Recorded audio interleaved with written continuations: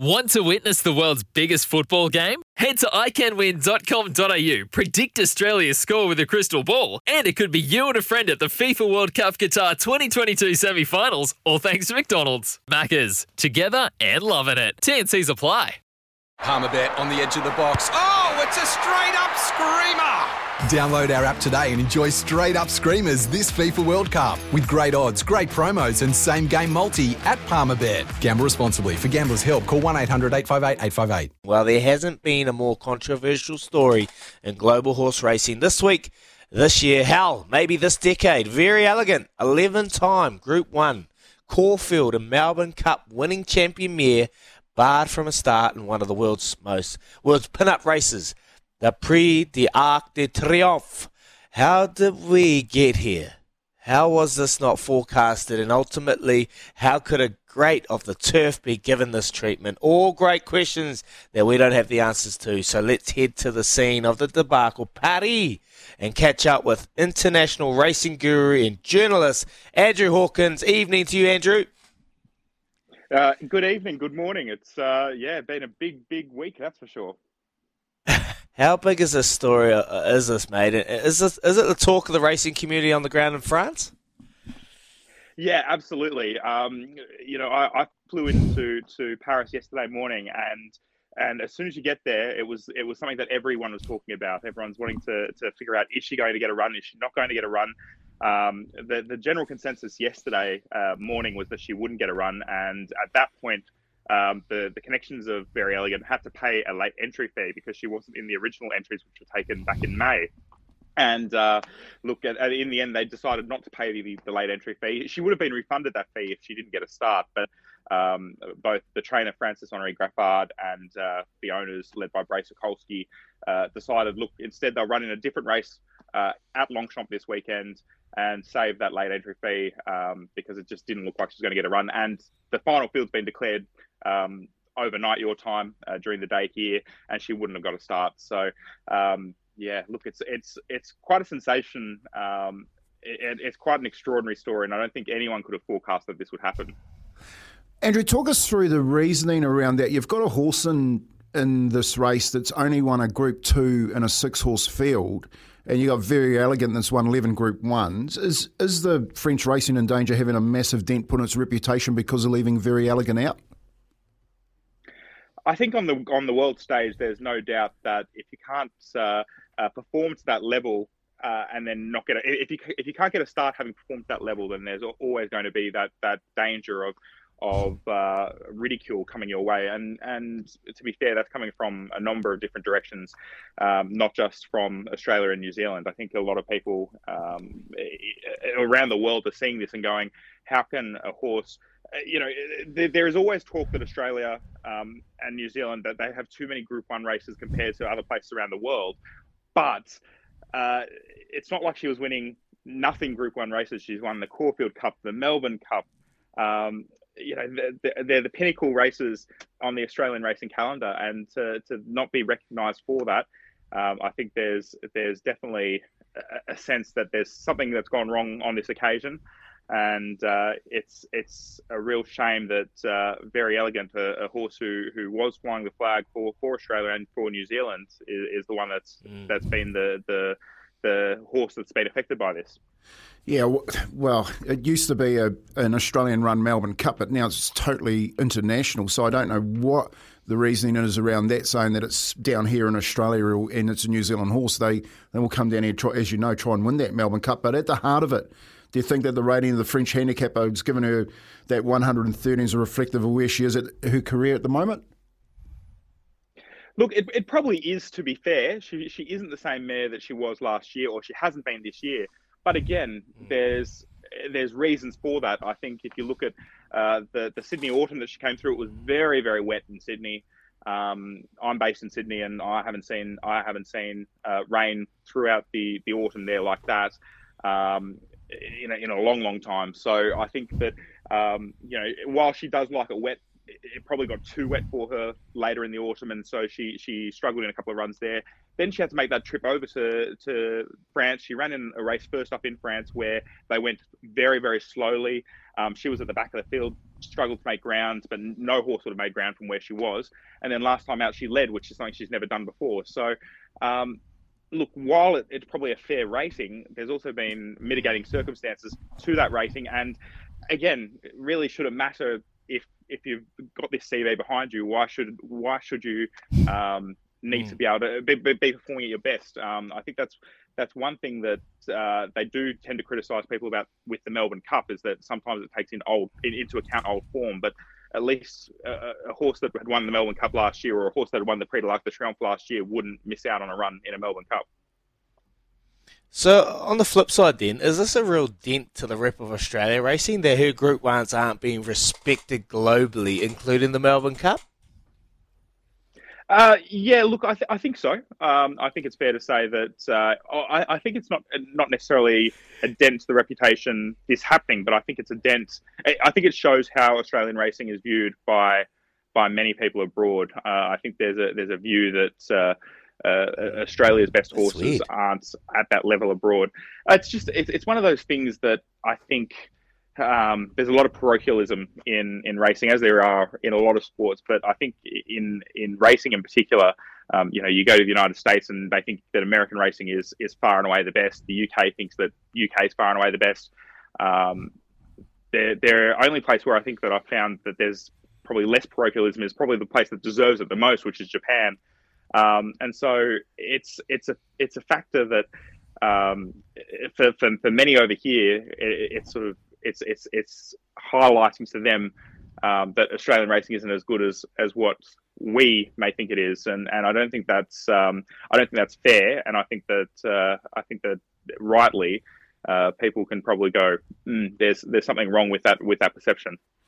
Andrew, there is definitely something wrong going there. Kempy, sorry, there's definitely something wrong there when Nature Strip heads up there and smokes them. So, I can't believe it. Can't believe it. Go, Kempy. Sorry. No, that's okay. Hey, just talk a little bit about this racing style and the way that Very Elegant has run over there. Do you think that's probably been against her, how they've stacked them up and raced really quickly over that last 600, as they do in the Arc when you watch it? Or is it just the grounds haven't really suited her? What do you think, Andrew, has been her main deterrent? I think it has been the way these races have been run, has been that downfall, especially that first run. You actually look at the splits she's run late in that first up run, and she's actually run tremendously well, but because it looks bad on paper, and I mean the handicapper gave her a poor mark for that. That's one of those things that has made her look potentially not as good as what we know she is. Second up, again, it was always going to be a slowly run race. So Christophe Soumillon decided to take the bull by the horns and go to the lead. I think she ran well there. The horse that won is a horse called Iracine, who I know a lot of Australians have been trying to buy because they're convinced he'd win a Melbourne Cup. And so it's a case of just things haven't panned out. But look, I think she'll be hard to beat in the race she does contest this weekend, which is the Prix de Roya, which is a 2,800 metre Group 1 for fillies and mares only. And hopefully, as owner Bray Sokolsky said, hopefully the French racing authorities will have egg on their face on Sunday. Yeah, we're hoping that happens too, mate. So you've just given us a little lead, and she can definitely go into that Group 1 and potentially push forward. Just quickly going backwards, is there any fault that needs to go to the connections of Very Elegant and her trainer for not seeing this coming? Look, I don't think so. I don't think that they could have foreseen it at all. I think even people that know the intricacies of the way in which the field is put together, we're shocked by this when it came out the other day. I think when we saw that there were still 26 horses in the field on Monday, it did run through our minds very quickly. I wonder where she'll be in the ballot, but I don't think that we could have expected that some of those horses down the bottom, horses like Al Hakim, would be ahead of her. There was no logical thought pattern there that could be a case. So.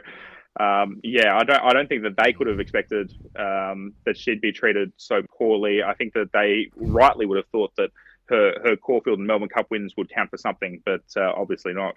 Hey, Andrew, what about the value of Very Elegant? Like, there was talk that after she won the Melbourne Cup that she should be left down here, not taken up overseas. Do you think this has affected the value of Very Elegant going forward?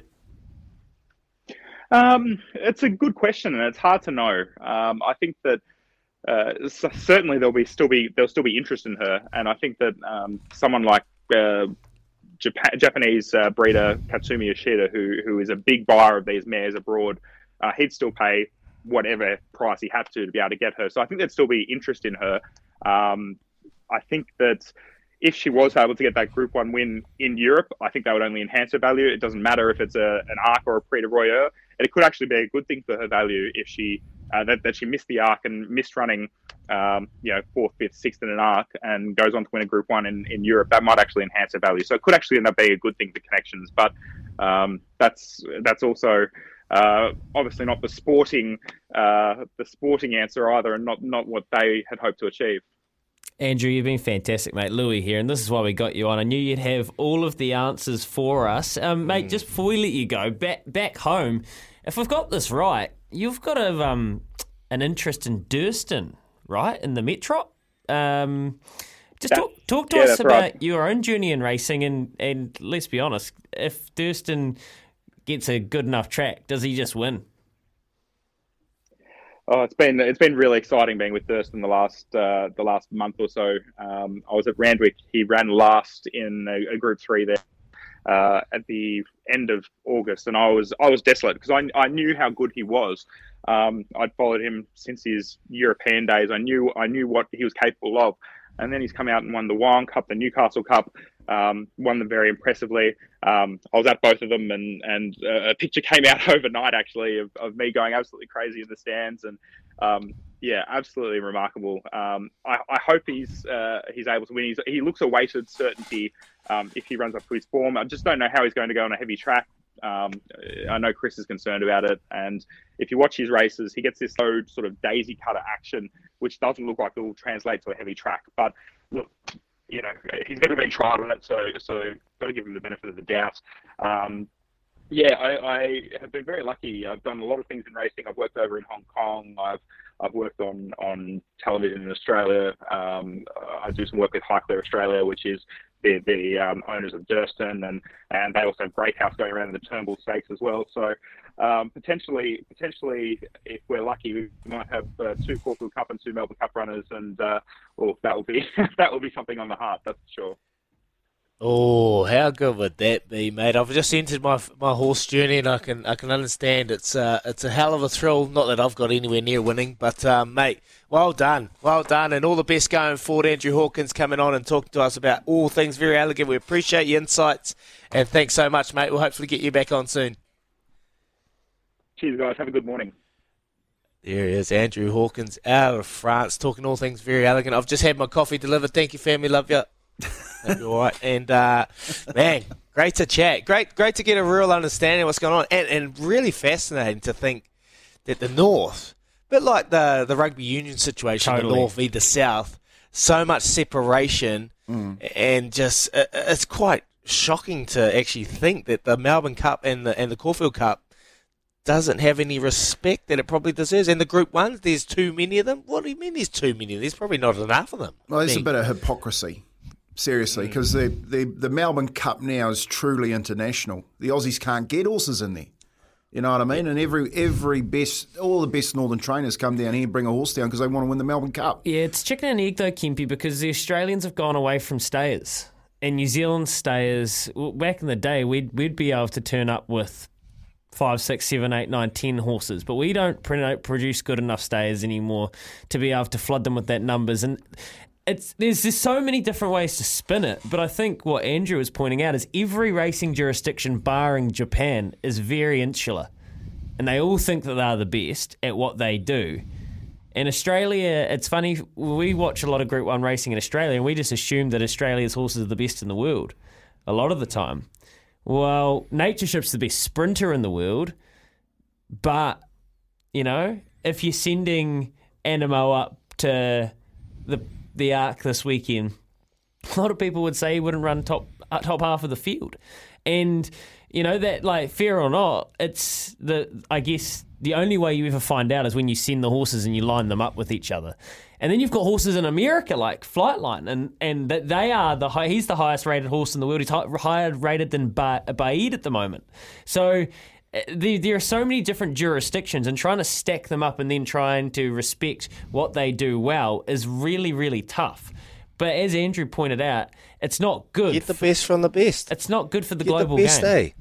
Well, you can't have for me, you can't have a Group 2 winner in a 6-horse race.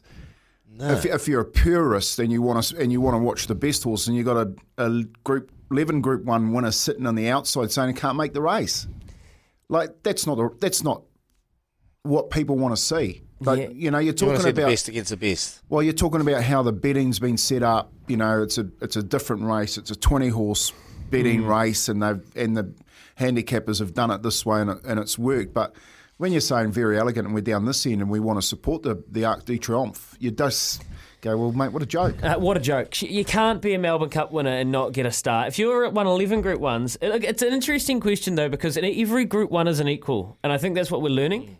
Look at the Arrowfield stud plate tomorrow. No offence. Seriously, no offence. I don't want this to be like I'm potting New Zealand racing. So when Just Ask Me wins a Livermore, what are you going to say? Well, a Group 1's a Group 1. I don't care if he. That's right. If he wins it, and who's in it? It's a Group 1. It's a Group 1. It is, and that's right. And you can't take that away from Connections. But at the same time, the Arc is a Group 1, and we know you're talking about something else. Then you're going to call them something. Who just asked me? No. The French. Oh, no. Yeah. No, well, that handicap is a prick, let's be honest. 22 minutes past 7 this morning. Raises a lot of interesting questions about the state of global racing, but that was fascinating, boys. Love that from Andrew Hawkins. He was very good. He's sharp operator, isn't he? So good to talk to someone that actually that knows exactly what's going on. Yeah. And we've been talking about Very Elegant all week to get him on. Gravy. Good get, Louis. Very good get. Yeah, 23 minutes past 7. Kempy, you're winding up off the back fence. You're just starting. Mate, I'll tell you what. Come on. I am going to really come off it hard today. Give it to me. Get off that fence, Kempy. Listen up, Apples. This one's for you. There's got to be an investigation into this. For logbook servicing you can rely on, you need to make the right choice. You need trained professionals who are fully qualified to service your car according to manufacturer's specifications. For real peace of mind and a nationwide warranty, book in or book online at repcoservice.com.